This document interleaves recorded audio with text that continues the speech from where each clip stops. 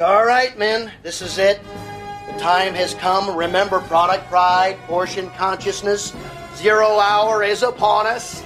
Let us seize the day. Yeah. Carpe D's nuts. God, I can't wait to quit this job.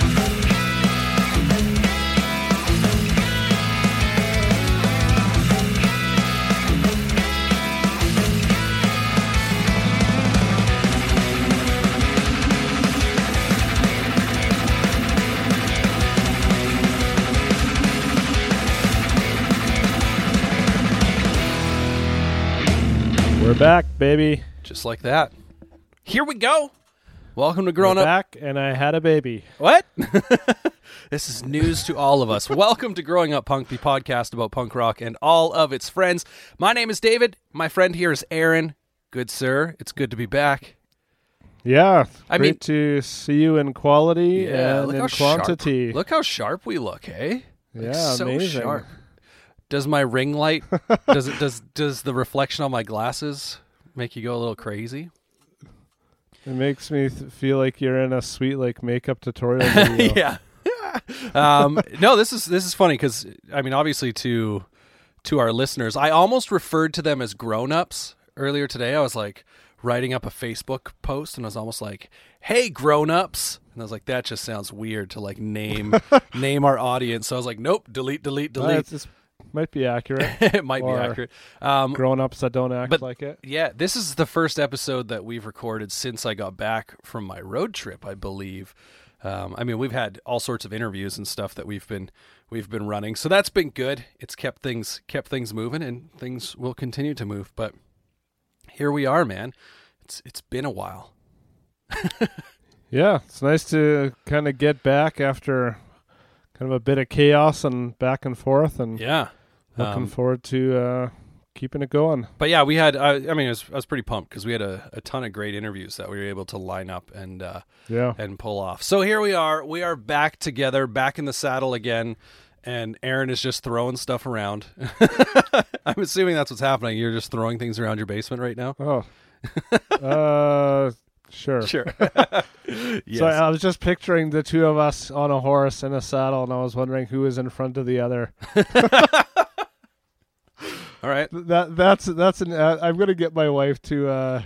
She just got an app called Procreate for an iPad, for doing art. Yeah. I'm totally gonna get her to do a picture of me and you on a horse, just so you know. I was gonna say, if you're listening and you want to comment, you can follow us at Growing Punk Pod on Twitter and Instagram. Just go comment on any of our Instagram posts, or just tweet at us and let us know who would be riding in front and who'd be the big spoon and who'd be the little spoon on the horse. There we go. I guess What kind of horse we talking? Black stallion, white stallion? I mean, that's lumpy old horse that's about to die. That's for the listener to figure out. Speaking of those social media, yeah, Growing Punk Pod on Instagram and Twitter. You'll find our personal Instagrams and Twitter's linked there as well. You'll find us on Facebook. You'll find us at growingpunkpod.com. And you'll also find us on YouTube. Normally, I'd say if you're listening on YouTube, if you're listening to this episode on YouTube, continue on if you want, if that's what's easiest for you. But you'll also find the show on your favorite podcast app, and the experience is so much better. But what I did want to say about YouTube is that, I've started putting out content on YouTube that's not podcasts. We're hoping Aaron, maybe gets there at some point in time. He's got things he wants to say. Yeah, I hope so too. Yeah, so we'll see. We want to see what it's like inside Aaron's basement. Everyone gets to see what it's like inside my basement. Let's see inside Aaron's basement. But so we've started kind of putting other stuff up there. Some of the things I've been doing on YouTube would be just discussing basically records, vinyl, things like that, and sort of telling stories that we don't get to tell on the podcast. And like I said, too, growingpunkpod.com. Where I've also started blogging a lot. So it's just been busy. Maybe that's why it doesn't feel like it's been so long since I talked to you, because things are still moving. Yeah, and that's actually one thing I like about this. A lot of podcasts do seasons or take a break or whatever, and it's been really fun especially this year because I guess you still did a major summer thing, but for many they were still at home and still kind of in somewhat of a more normal routine, so it's fun to hopefully be creating content that people were excited to check out every week. Yeah, we were able to keep it going. So That's me patting myself on the back. Patting you on the back is pretty great. But let's I'll talk. pat you since I'm behind you on the horse. Oh, so you've decided now who's behind who. Okay, I like it. I just can't get the picture out of my head. I'll take it. Let's talk about, because, I mean, we are going to get into some older music, sort of. This is kind of a weird one, what we're going to start this next series. We're obviously talking about MXPX. You're here. You've seen the title of the episode. You know what we're talking about. But before we get into our series on MXPX, let's talk about some new music. What's something you've been listening to that you want to kind of make our listeners aware of if they're unaware? Yeah, so I just realized I was going to be asked this, and now I have to look up the... Oh, no, I remember what it was. Sorry. So it was by a band called Bad Year. Is that correct? That's correct. Okay. It sums up 2020 real well. And the song is called Blackout.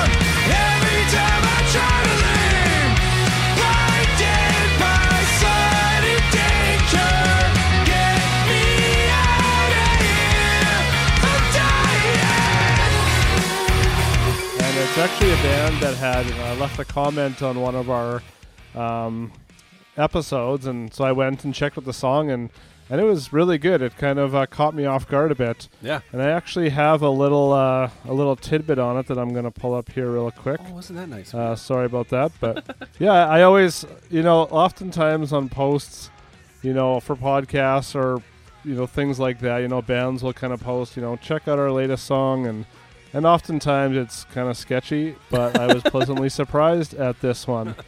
So they say the concept for Blackout was actually inspired by a serial arsonist out of California, but it is written from the arsonist's point of view to highlight struggles with mental health.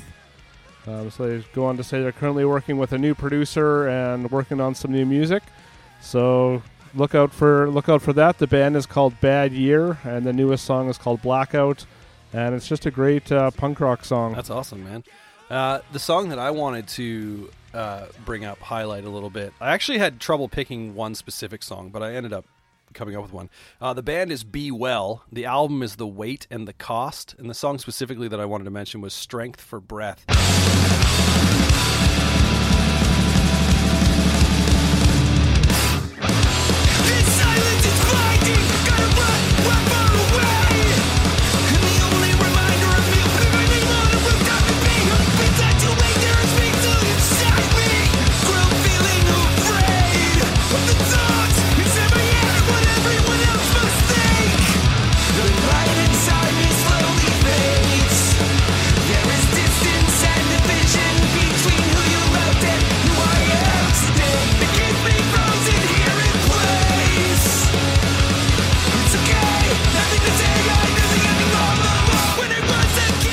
Now, here's the thing. Be Well, I don't know really anything about them. I was just on Instagram and all of a sudden saw, I forget which, I want to say maybe it's New Noise magazine or whatever that was posting about them. And I was like, what is this? So I went and checked it out. And I was immediately kind of like blown away. I guess you said you'd shared it with me at some point, but I have a terrible memory. And I either I did listen to it and then just forgot about it, or what have you. But coming back to it, the album just came out a few days ago from when we're recording this. It's melodic, it's heavy, it's fast at times. And the thing that kind of stands out most to me is the vocals. I don't know the last time I heard such like urgent vocals in a song. Like, he embraces the emotional like voice crack at times. I don't know. It's not like he gets up there and he's like, okay, this is how I scream, and it's just like really well like produced and practiced and manufactured scream. And then this is how I say, it's just like he gets up there and whatever comes out is what comes out. I realize in saying that it sounds like it's unpredictable and he doesn't know what's going to come out, and I don't think that's true at all. It's very well crafted. It's just, I think, yeah, like I just kept, in listening to it, I just kept thinking urgent, like there was an urgency kind of in his vocals, and it's pretty awesome. So if you're into, kind of post-hardcore sort of stuff, I'd recommend checking out Be Well and their album, The Weight and the Cost. Yeah, so why don't we... I wanted to tell you, before we get into... There was something I wanted to tell you. Before we get into our episode today, earlier today I had an eye appointment. Now, this wasn't just like a normal eye appointment. I don't know about you. I know you've got glasses. We both got glasses. I have like terrible eyes. I've got this condition called keratoconus, which I don't know if I shared that with you, but it means my cornea. Yeah, I think you mentioned that. My cornea is cone shaped or whatever, right?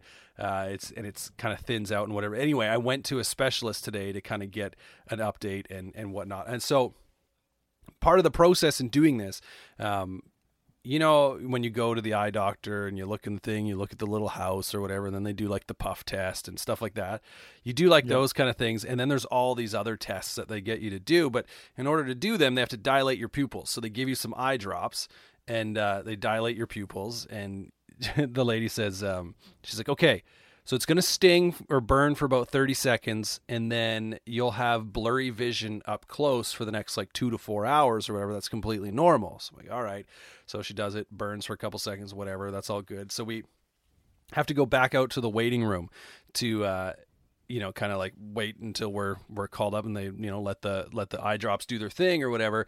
And I brought a book with me because I was like, I don't know how long I'm going to be sitting around for, because they said, we'll be prepared to be here for a couple hours or whatever.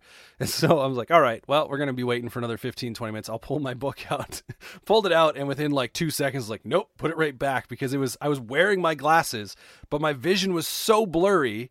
Like it was weird because it wasn't like this thing where I felt like, man, everything got blurry, because everything at a distance was still the same clarity. It was just now weird. Everything close was blurry. Yeah. So I like pulled the book out and I'm like, what? And just like held it like right in front of my face. Like, this is crazy. Put it away. I was like, well, that's obviously not happening. I guess I'm just going to sit here and wait now. But so I thought that was funny. And I thought I would share it because she just told me it's going to be blurry, but here I am trying to read. So. Well, you could just stare off the distance and think emo thoughts. That's right. Speaking of thinking emo thoughts and emo bands, why don't we talk about the emo era of MXPX? Because I think that's the best way maybe to describe this record. First, we're going to start with Before Everything and After.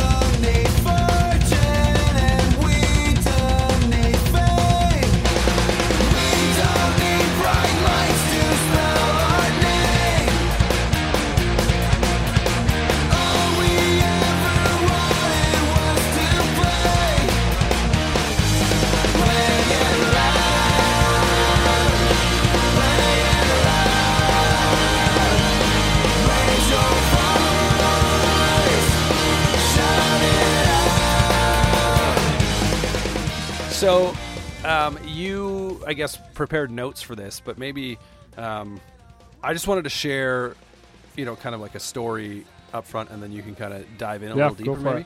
Because this was probably the first album that I wasn't rushing to the store to pick up from MXPX. The previous full length would have been The Ever Passing Moment, which I like. That's a great MXPX album, but it's also kind of, for me, like the start of a bit of a downward trend in a little bit. Like, they'd obviously were signed to they were signed to the major label with what's it called? Slowly Going the Way of the Buffalo. Yeah, but this one felt the first like real one where they were trying to cash in on that. Like The Ever Passing Moment did. It felt like the first one where they were really trying to cash in on that. And then this album, Before Everything and After, I was kind of like, okay, yeah, it's out. I was kind of moving on, I feel, a little bit at that point. In fact, I had zero plans on buying this record until a friend of mine, he was a coworker. I'm trying to think if we were still working together at the time. Anyway, his name was Cole. He came in I was at work, I remember that, and he came in, he's like, man, did you hear the new MXPX record? It's like, no, I mean, like, I probably won't go get it. And for myself, MXPX is that band, I've said this before, is that band that got me into music, and this was really the start of, I want to say, like, this record was really the start of where I felt the necessity to, like, go out and buy it to support this band that I felt like I owed something to, right? Like, they were the first band that I went and bought when I first heard them, whatever I could get my hands on, sort of thing. And so I kind of felt like I wanted to keep supporting these guys. So I went out and bought the record anyways, because my buddy came into work and he said, dude, you got to check it out. It's like MXPX, but like soft pop punk. And I was like, what? And so, you know, like, obviously this record has piano on it. It's got a lot of different sort of sounds for MXPX on it. It's different feeling MXPX at times. And also, Mike had long hair. It was just like this super weird thing to see, to flip over the back. It's like he's got swoop bangs in his face. But so I did end up buying it eventually. But it was the first one that was kind of like, okay, I don't know if I want to. But so why don't you? How were you like in line to get this record when it came out, or did it take a bit for you? I wouldn't just say I was in line. I definitely was aware of it and went and got it. I can still remember the house I was living in, and I was sleeping on an air mattress, and I can remember lying on the air mattress listening to this album, you know, on my Walkman, or not my Walkman, my Discman. Yeah. I remember liking it, but definitely being a little bit thrown off. Yeah, like you said, like the band kind of looked a bit different. The CD cover, you know, was okay, but it was a little kind of tchotchke for me. Kind of just made me think of kind of like, I don't know, like butt rock bands or, you know, just that kind of like close-up shot of holding the belt buckle crotch kind of thing. Well, it's interesting, though, because I don't know for sure. Maybe you have a note on this, but I'm pretty sure they're paying homage to the Ramones.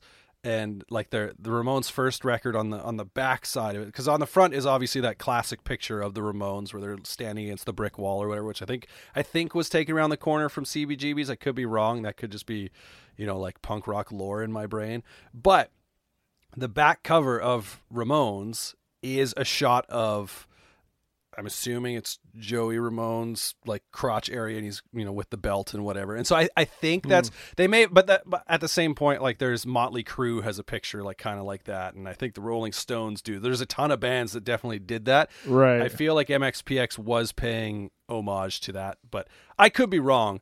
But it is kind of it's an interesting cover for sure. Yeah. In saying that, I do feel like it does fit the album, you know, musically, so in that regards it's fine. It's just definitely not my favorite cover of theirs. But yeah, I remember feeling kind of torn with this because, you know, they were my favorite band. It was cool to see them getting bigger and gaining more exposure. You know, they had, I think this album, they had a Pepsi ad and some bigger tours. However, I wasn't like super into a lot of the songs on this. And I'm usually one that loves, you know, really produced albums, but this one almost kind of crossed the line for me. It kind of lost some of its energy and the realness that I expected from MXPX. You know, overall, it's still an album that I enjoy listening to, but it's definitely not in my, you know, top 5 records of theirs. Yeah, no, I'd agree. There are times on this record, and I kind of bring it up, I feel maybe a few different times in our notes about the specific songs we're going to talk about, but there are times on this record where it is really polished and well produced, but it's for sure lacking something at times. Yeah. Like, and it's weird because I can't like pinpoint what it is. I'm like, does it need more guitars? Does it need this? Does it need that? I can't really like put my finger on just what it is that it's lacking, but for sure it does lack something, and I'm pretty confident in saying that. Again, can't put my finger on it. But let's get into some of the songs that we're going to look at. We're going to start with The Capital. Did you want me to mention some notes first? Oh, yeah. Yeah, sorry. Well, I was just going to say, and just your comment to lacking, I think it's like I mentioned, just kind of realness. Like it just seems so almost kind of lasery. Like even the drums, especially in the faster songs, like the only fill Yuri does is just straight notes on the snare, and it's just almost too perfect. And I don't know, it just doesn't kind of have any kind of ebb and flow to it. It's just very, whatever the word is for. Yeah, the drums definitely.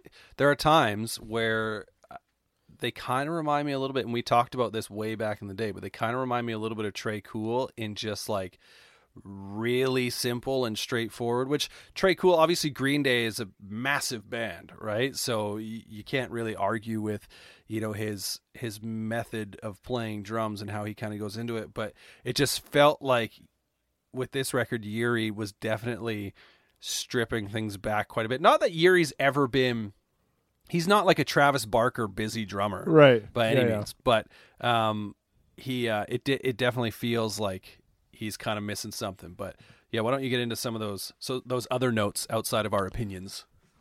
Yeah, so this is the 6th studio album by MXPX, released on A&M. So this would have been their 3rd album on A&M, I believe.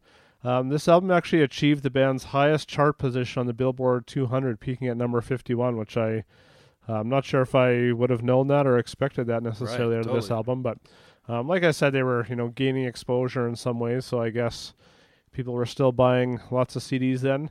So this album included probably the most guest appearances they've ever had on an album, featuring members from the Halo Friendlies, Good Charlotte, the Ataris, and Newfound Glory. I remember being pretty excited at seeing that on the track listing, and excited to hear those parts.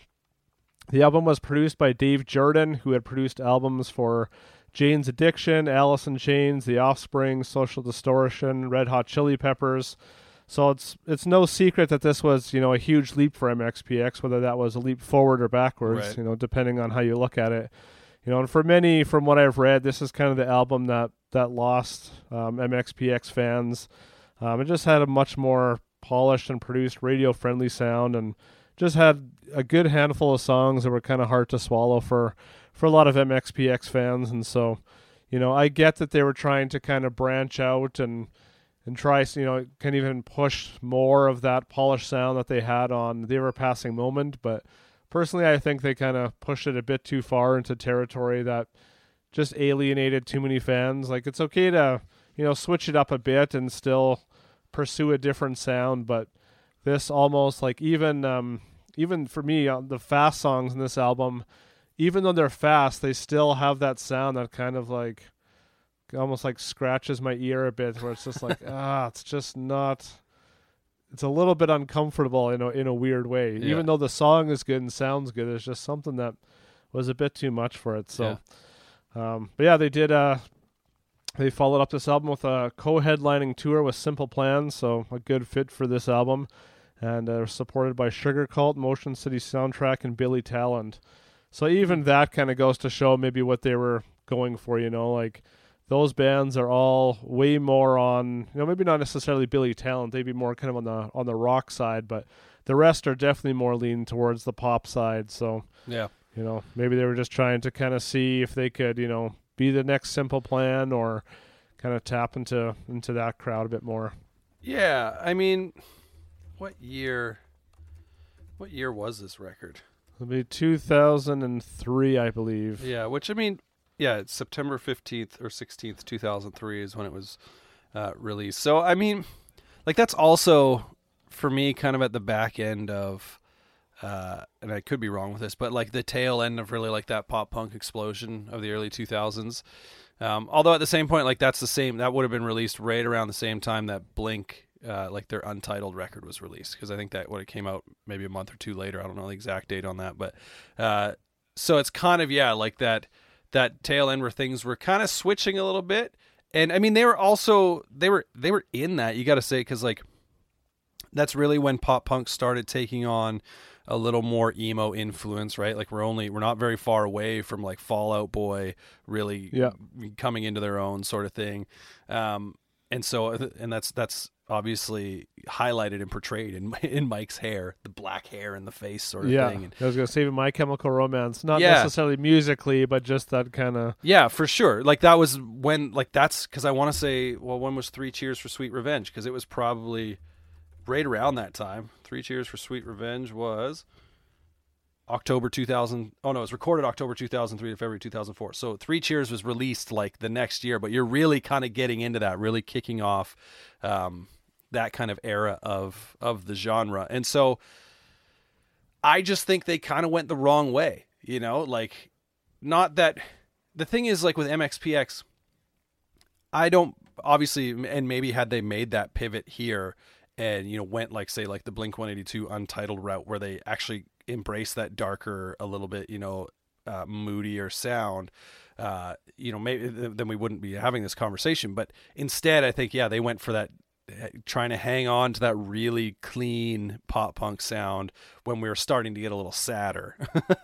So, right, you know, they kind of had the look that fit what was coming up, but I think they just kind of missed it. But, yeah, I was lacking some grit, you know, as I listened through this album. There's just, you know, there's none of those kind of darker, moodier, gritty songs that MXPX can do really well. Yeah. So obviously they weren't going for that on this album, but, you know, maybe had they, it's just a bit too soft lyrically as well, which we can get into later. But yeah, well, let's get into. I teased it because I tried to jump into it. See, this is what happens when we don't record together. You know, for quite some time, we lose our rhythm. But let's get into the first song we're going to look at, which is The Capital.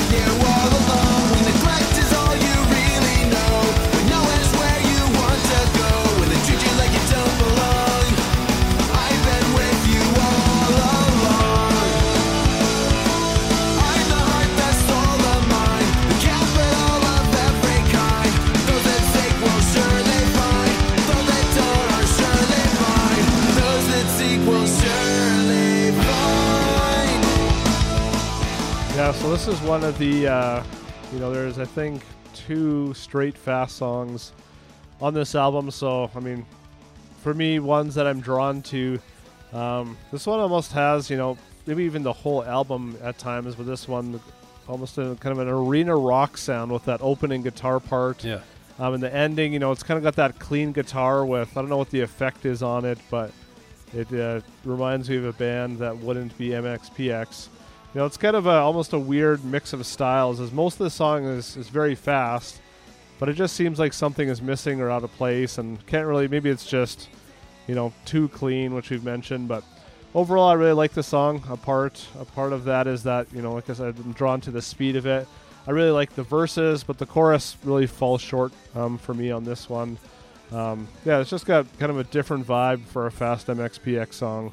Yeah, it's interesting because talking about that vibe, and I think one of the things that sort of throws me off with this song, going back to Tom's guitar riff, is that he's playing, like he's not playing a fast guitar riff, right? Like he's just picking out some simple notes, and then Yuri comes in and Yuri's going 100 miles an hour. And it's so I mean, they're obviously in time with each other, and it's an example where you don't have to play fast on guitar for the song to be fast, right? That's true. But it kind of like, and I think maybe it's just because the rest of the album sort of drags along a little bit, that even when this song is fast, it now feels weird because it feels like it should be a mid-tempo song like most of the record.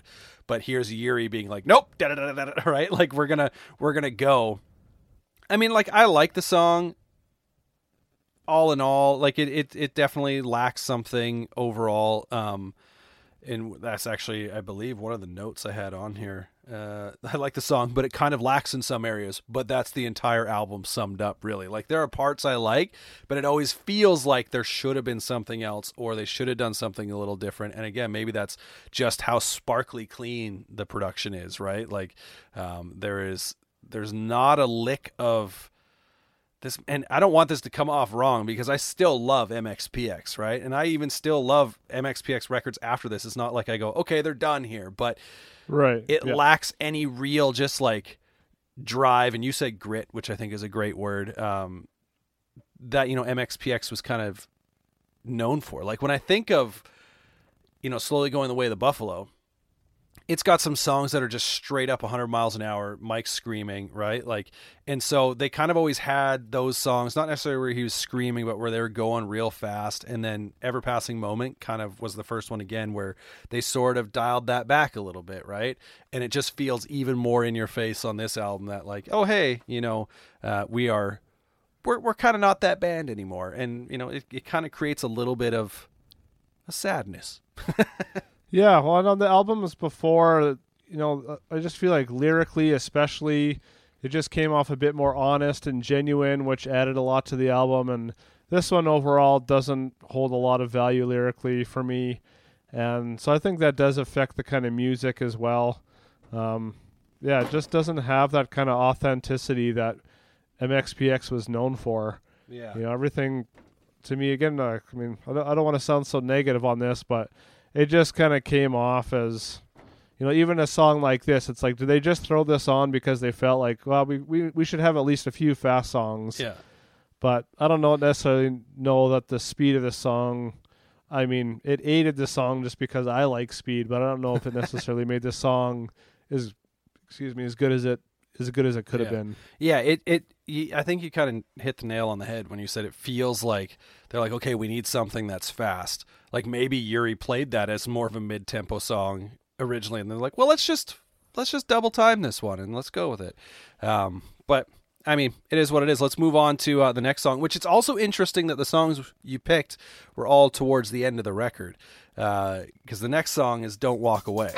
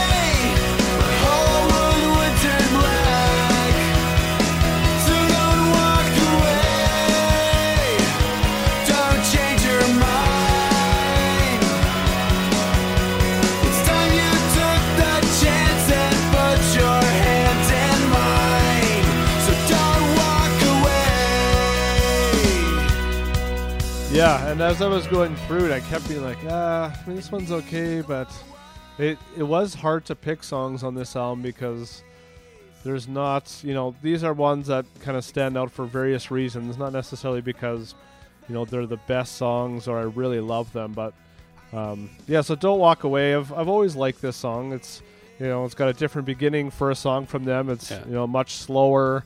Yuri's just kind of playing on the hi-hats, and there's some kind of a guitar part or something, or maybe it's just the bass playing in there. Again, it almost has that arena rock sound, very unlike them, but something about it seems to work better on this song, maybe just because they're not trying to, amp it up so much. And I especially love when the chorus comes in. I really like the chorus on this one.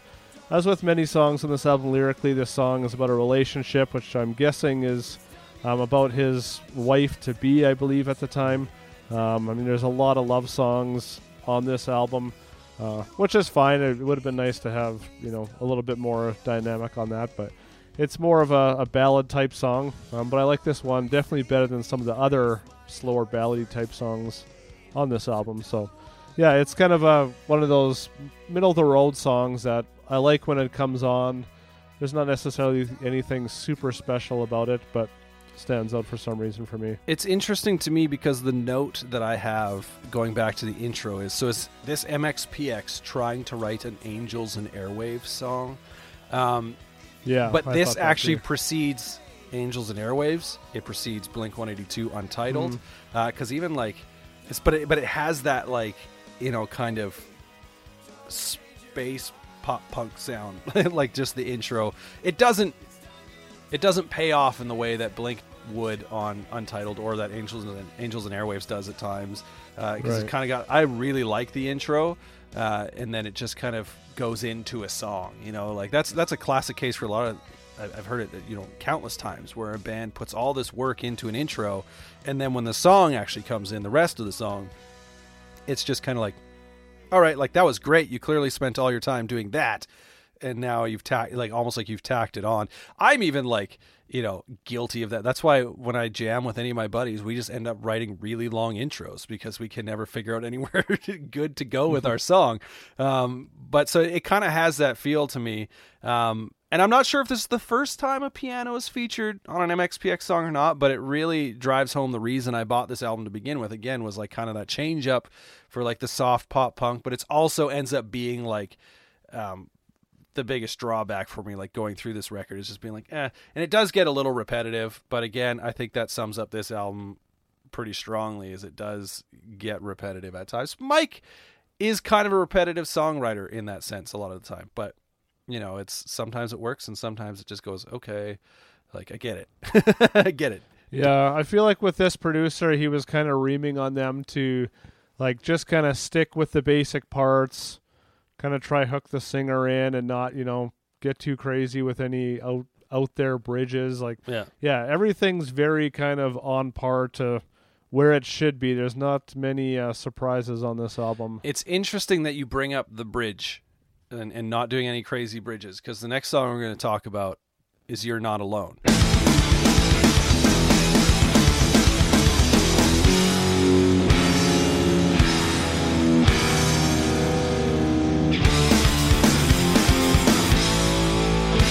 The time is near when I won't need this phone, and we'll stay home alone and watch the Twilight Zone.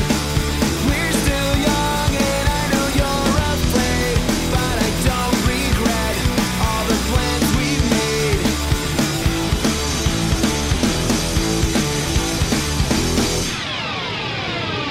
Drive-in movies always make you sleep. You end up copying saves in my backseat. I've seen it in your eyes 1,000 times. I see you young again. I see the way you shine. You're not alone anymore. Nothing will be like before. You're not alone anymore. Nothing will be like before. You're not alone anymore.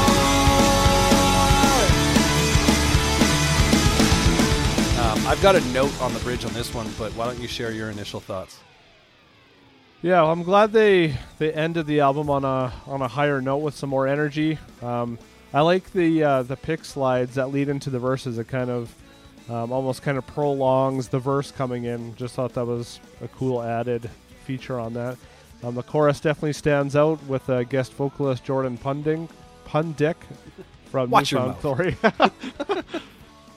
Well, what I have about the bridge is it kind of does like a kind of a weird key change or something in there, and then goes back to that with ending the chorus, and it's not bad. I kind of thought that part got a little bit repetitive, but overall I like the song. Yeah, I think the key change doesn't happen in the bridge. I think the key change, he's singing the chorus after the bridge, because the bridge he kind of goes to these like, I don't know if they're like diminished minor chords, whatever. It actually really, and it's just a couple lines, it really reminds me of the Beatles, which is strange to say. I don't know that I've ever compared, MXPX to the Beatles, but just in the way that they kind of really changed it up for the bridge, I really like it. And this song, on the whole, it's nice to kind of see MXPX get back to that bit of a harder edge, which you sort of mentioned, and it kind of sounds like it would fit in on the Ever Passing Moment, which was a bit harder than this record, not by a ton. They kind of, as we were talking about, were working their way to a bit more of a tamed, polished sound. But I really like, and it's funny, I like Tom's backup vocals on the chorus for some reason. He's just repeating what Mike sings, but it just sounds... Well, isn't that Jordan doing that? Oh, I guess it probably is. Maybe that would make sense. Jordan, that's why it stands out. I was like, it sounds... I didn't even look Tom at the... can't sing that good. Sorry, Tom. I've actually, for the longest time, I've thought Tom actually does decent backup vocals. Like, I always like his harmonies. They're simple harmonies. Yeah, but yeah, that makes sense. Like, I knew that, that I often refer to this record as, like the features album or whatever, because there are a number of songs with features on here, and that totally makes sense though, because I don't think on Apple Music it actually lists featuring Jordan Pundik, so I wouldn't have paid attention, but 100% that's what's going on there. It's the change in vocals. And apparently Mike's wife loves to sleep, because in each verse he references her falling asleep, whether it's in the backseat of the car or falling asleep on him. I just thought that was kind of funny. It's just a mushy way to add into the lyrics. I don't know if she actually likes sleeping. I think she does, or at the time she did.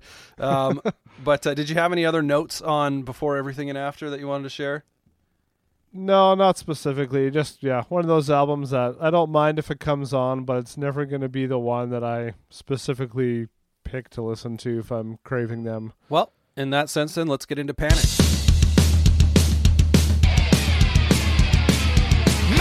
it is dangerous to invite us into the room with us. The mess is going right up and I'm not scared at all. When there's no more money in politics, they'll be tearing down the union and a proof of break. They'll be sitting on clinics about where we have been. With every self-proclaimed historian. You know what now, you don't want this, you don't need this. I'm shining the light on the darkest places. You and I know we have to face this now. We have to face this now. Yeah, which is, they must have not been super happy with Before Everything and After, because, the next album, they're more or less back to, kind of their, not necessarily their original sound, but, going back to having a bit more emotion in the lyrics, a bit more grit to the songs. So this one was produced by Stephen Edgerton from The Descendants, which I think was a great move for them, going... so there's a lot of things that change in between here. They left the major label. They're back with a punk producer, back on a punk indie label, Side One Dummy. So I don't really know what happened with their major label. I'm assuming, they just weren't big enough. And then I think they were just done. Like, because that was their third record, right? Yeah. Well, yeah, and I think A&M even re-released Life in General. So I'm not sure. I feel like it was just... that was kind of the end of their deal. Maybe later on, yeah, which could have been. And I'm glad they didn't pursue something else. I think they're better suited for kind of the independent world, and they got that record out of their system. And I mean, I'm just kind of putting words in their mouth and assuming, but with an album like this, it's like, okay, they're kind of back, and they keep that up, until currently, right? They never really. They still do have poppy songs, but not near to the extent that Before Everything and After had. So right, so I was happy they went back to this. They still have some of the poppier radio friendly elements, but with bringing in some of that grit again. So this was supposedly a breakthrough album when the single "Heard That Sound" proved a minor radio hit. It also featured Blink-182's Mark Hoppus on "Wrecking Hotel Rooms." And then the co-headlining tour they did for this one was with the Starting Line. So again, still keeping it, fairly poppy. Which is interesting because none of these bands, and also they had support from The Matches and I Am the Avalanche. So again, none of those bands were really in, well, I shouldn't say not in the punk rock realm. They were in the overall, Right. but I would have expected an album like this to, just be supported by bands. I can't even think of any come to mind. Like, I mean, I think of Rise Against. I feel like they would have been a great support for Rise Against. Right. At this time, right? It was this 2006. Yeah. So that's still when Rise Against was kind of more in their 2005. Sorry. or 2005. Yeah, sorry. So yeah, something like that. It was just a little bit more, not necessarily angst, but a little bit more aggression, a little bit more energy behind the songs. Yeah, it's interesting about this record because when I first heard it, I almost threw the CD out the window after I bought it. Oh, Like, if it wasn't for liked it that much? if it wasn't for my friend Amos who was with me, that CD would have ended up on the side of the road, probably shattered by another vehicle that drove over it. And it's funny because I'm sure when I put it in, I was kind of like, okay, I like the start, the first few songs, and then it hits this like chunk of songs that literally I at the time ruined the album for me. That would be like Wrecking Hotel Rooms, Late Again. They're not all necessarily back to back because there are some, but I mean, yeah, Wrecking Hotel Rooms and Late Again are back to back, and then Gray Skies Turn Blue I hated, and then Emotional Anarchist I initially hated it as well. So there's just like this chunk of songs in the middle that was like, with each one, and then like even Kicking and Screaming in there, it's kind of like annoying, right? So like with each one I was like, ah, and I almost took it out of the CD player and threw it out the window. He's like, dude, if you're not going to keep it, I'll take it. I ended up keeping it. And my opinion on the record has changed over the years, but for sure, initially I was like, I don't know what it is about this record. I just can't get into it. But I will say this, for sure, going through the records this time around, it was the one that I was more interested in going back to. So why don't we get into some of the songs that we're going to talk about, starting with The Story.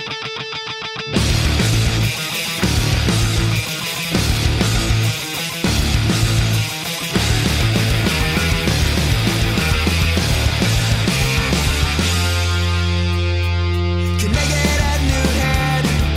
'Cause the one I've got is worn out and so very broken. And now my mind feels dead. It's like an arcade game. An arcade game that won't take a token. No, we get lost along the way. It happens every day. Lost along the way. How will the story end? Where does the time go? How will the story end? All we really want to know. How will this life end? How will the story end? Where does the time go? How will the story end? All we really want to know. How will our lives end? Yeah, so just to tag on that, yeah, I remember being happy with the direction of this album, but yeah, I definitely didn't kind of pour over it like I had, previous albums. Maybe just because I was getting to more heavier stuff, but yeah, there was still. I can remember some of those songs too being a little lackluster and not like super excited about it, but still liked it better than the previous one. But Right. yeah, the first song is called The Story.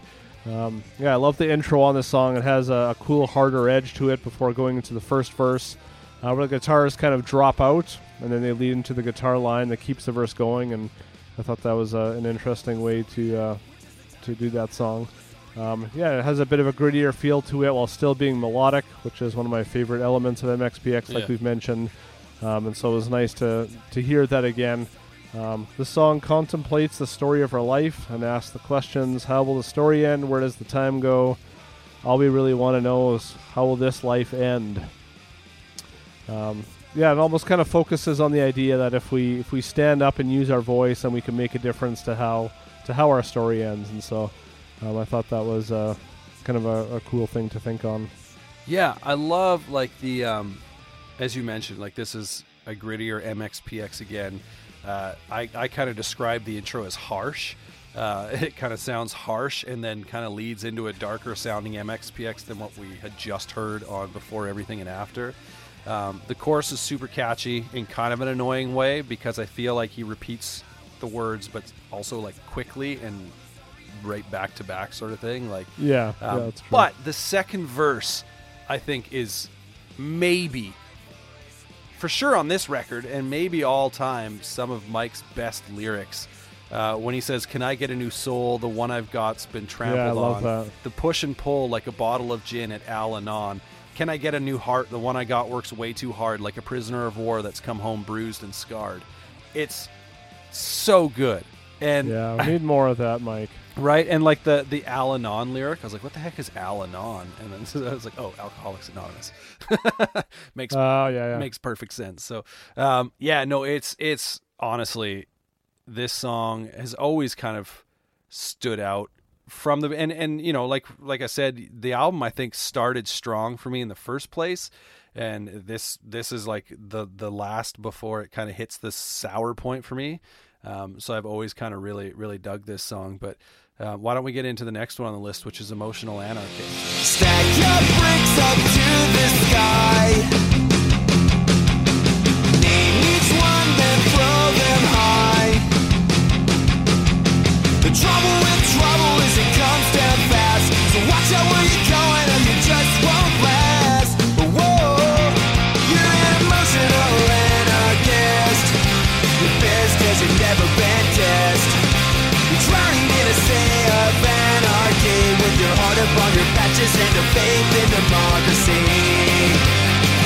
Yeah, so again, this was, when I picked this one, I kind of went back and forth because I do remember not necessarily loving this song, but as I listened to it a few more times in preparation for this, I found myself enjoying it. It's got a really catchy chorus on this one. There's not really a lot to this song, though. It's got repeating parts and a super short bridge. It clocks in at just under 2 minutes, if not exactly 2 minutes. Lyrically seems to play off the idea of someone almost being a fake anarchist, like they want to rebel and want change, yet they're just upset about silly things or they're just too emotionally invested versus being able to have some, actual solid validations to what they're upset about. And that's actually the turning point on the song for me, because when I first heard the song, I thought he was literally like describing someone who is like, unhinged emotionally because, they pissed because you've never been kissed sort of thing, right? But the take that I have on it now isn't so much just like, oh, you're an emotional anarchist, as in, you let it, and when I say it out loud, it kind of all sounds the same, but it's processing different in my brain.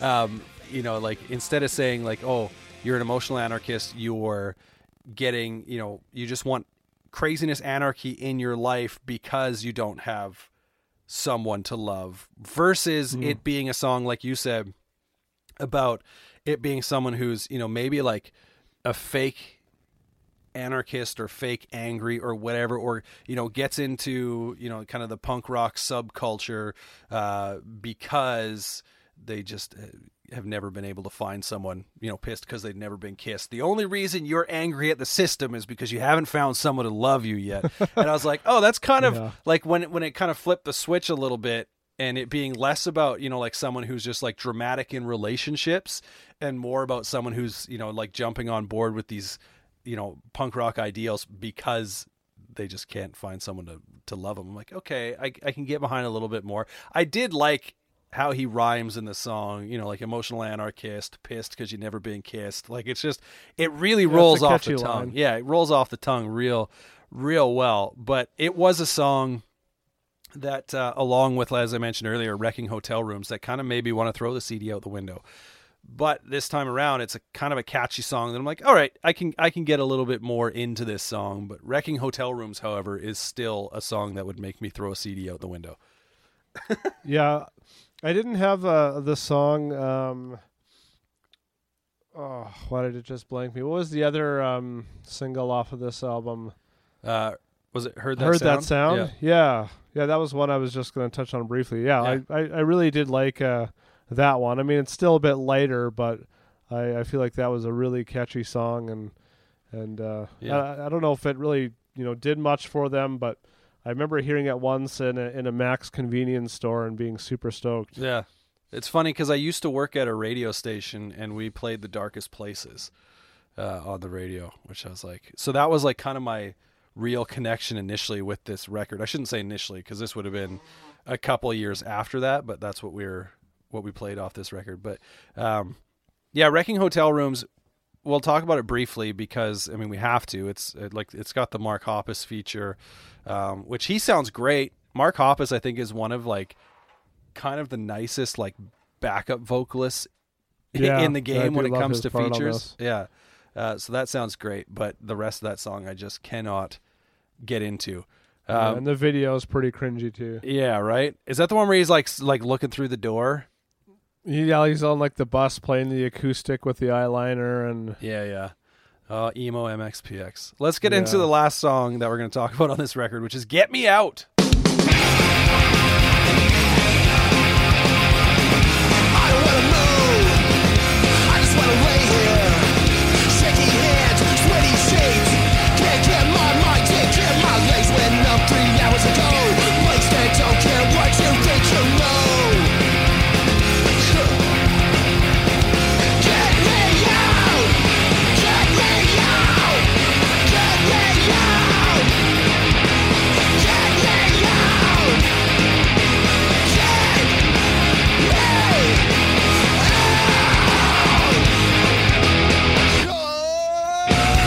Get yeah. So again, drawn to that grittier, darker MXPX. Always love when they put these types of songs on the album. Just adds so much more dynamic to the overall album, and just kind of cuts off that pop edge a little bit more. I mean, you definitely wouldn't hear a song like this on Before Everything and After. It's also a bit of a darker song lyrically. I'm not exactly sure what he's referring to, but something he wants to get out of, that's for sure. Oh, yeah, right? It's interesting because this song initially, probably in my days of writing this record off, when I first heard it, I thought, I just wrote it off as MXPX just trying to appease their fans with stuff that sounded like older MXPX. Like it didn't, initially for me, it felt like, well, we've just come from, a couple years ago, this album, Before Everything and After, which was like, really a different MXPX, and now we've got this. It feels, to me initially it felt a little forced, but now it's easily one of my favorite songs on the record. So I guess in the end they won. They appeased me. But this album for the most part felt like Mike returning to form, or even evolving in his lyricism to kind of like higher levels, because he'd hit a point, I feel, lyrically where I was like, okay, like Mike has matured as a lyricist, and now he's writing songs that I can kind of relate to as an adult, or as a young adult, or whatever, as opposed to being like stuck in like high school Mike. And I feel like this album really did that. The line in this song, to find a way out, just a sliver of light, I'll crawl and I'll fight and I'll scratch and I'll bite, is just, I think it's a great line. It captures the angst in the song. Obviously the song's got a gnarly sound and it all really comes together. And the end with the screaming and then like the panting, the heavy breathing, just makes me want to listen to it all over again, being like, what is he so worked up about?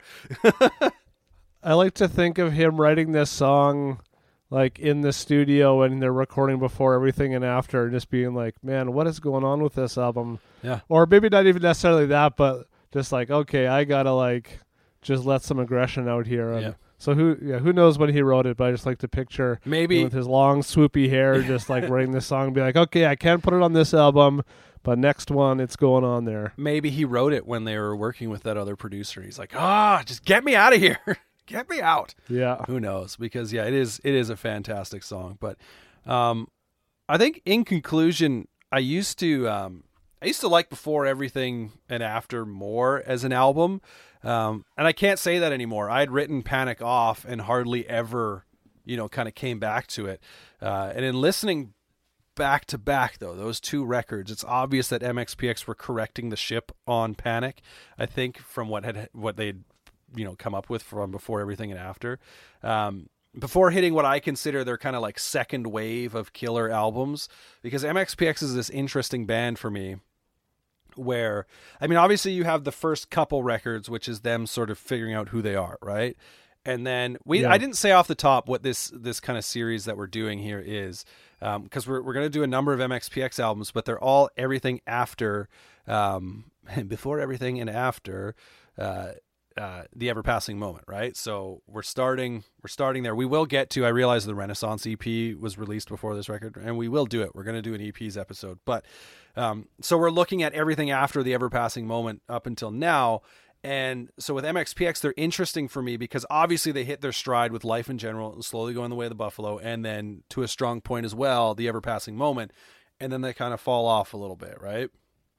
And I think Panic is like the first record, listening to it now, where they're starting to kind of ramp that back up, because for myself, a little bit of a spoiler alert, I really like the next couple of albums that they put out. So it's kind of interesting to go back and listen to this now and be like, okay, I can see them kind of course correcting a little bit. Yeah.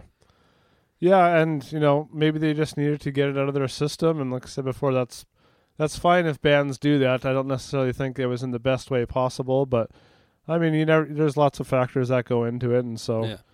Good for them for doing that, but also I'm glad that they didn't just keep pushing that side of things. You know, when I kind of think of a band like Green Day, where, you know, they kind of start that progression and then it just kind of keeps going and it never really comes back much to the original form, and just think that kind of loses a lot of interest from listeners. But I mean, American Idiot is still a ridiculously good record. Yeah. Because that's where you're talking about the start of the change, I'm assuming, right? And I even like 20th Century or 21st Century Breakdown. Yeah, well, I would even say like Warning was when they kind of, you know, a very drastic shift, and then they kind of, you know, brought back to more rock. Yeah. But nowadays, American Idiot still has some like really big radio songs. Oh, for sure. Yeah. I just didn't love, and you know, which again, that's great that they're trying different things, but they just kind of keep going in that direction. Yeah. And so, I mean, yeah, we can't compare MXPX to Green Day. Never played on that level, but I know what you mean. Like, and I kind of like see that a little bit with MXPX, where there's sort of like waves, I guess you could say. And Panic is a record where, you know, Mike was getting back to, or like starting to write solid lyrics, and the band was back to playing kind of with more of an edge from where they had been. Some standouts actually for me lyrically off Panic. Some of the songs we didn't necessarily mention, some of them we did, but The Darkest Places, I've always loved that song cool lyrically. The Story, which obviously we talked about, Kicking and Screaming, which initially, like, the chorus kind of annoys me, but the rest of the song kind of gets to me, Get Me Out, obviously, and Waiting for the World to End are some songs where I'm just like, all right, like, these are the lyrics that I can really get behind with Mike. And he you know, kind of gets more into that as we move forward too, but there are definitely still some like bland songs on Panic, like we mentioned, Wrecking Hotel Rooms, Gray Skies Turn Blue. I actually thought in my brain this song is on Before Everything and After, which obviously it isn't, but in my brain that's where, because it's one of the songs I think on here that sounds like it could fit on there. And Late Again, I don't mind the song, but it just gets kind of annoying real quick. Yeah, a little too cowpunk. Maybe a better Tumble Down song. Yeah, well, and that's totally the vibe that I get. And I don't know if Tumble Down was a thing yet at this point. So yeah, maybe I think he started that when they stopped kind of being a full-time band. Yeah, and we've mentioned it. Before Everything and After just kind of feels too polished, lacking any real edge or character. Still some decent songs on there, but my mind has definitely been changed entirely on where these records would sit in my rankings. I used to be like just quick to say, oh, Panic is right at the bottom. And I mean, it's still like, I mean, it's not a top tier MXPX record for me by any means, but you know, it's definitely moved up a little bit in, you know, kind of listening to this. It was the one easily, like I went through Before Everything and After maybe once in prep for this. And part of that's because it was the one that I'd listened to more in the past, but then Panic, this time around, I was like, okay, there's something I missed, I feel, in the past that, you know, kind of looking at it a little differently now. Yeah, and there's still enough to take away from this one that makes me excited to get into the other ones. Yeah, so that's actually going to wrap it up. So the other ones that we talk about, I just want to make sure we do these in order. Well, actually, our next episode isn't going to be on MXPX. If you've been following along, we we've started doing series, but we like to break them up so that it's not just all MXPX all the time or all Blink when we did Blink, all that kind of stuff. So our next episode is actually going to be, the plan is for it to be on No Motive, because they were a band that both you and I were introduced to by seeing MXPX live, and they quickly became one of my favorites. And I was like, let's talk about it. And also, I should say, we're not going to do Let's Rock by MXPX because it's just a collection of B-sides and stuff. So it doesn't rock that hard. And it doesn't rock that hard. So we're going to get into, when we get back to MXPX, we got Secret Weapon, and then I believe Plans Within Plans is after that. Yeah, I think so. Yeah, unless we do On the Cover too. I don't know. Maybe we will.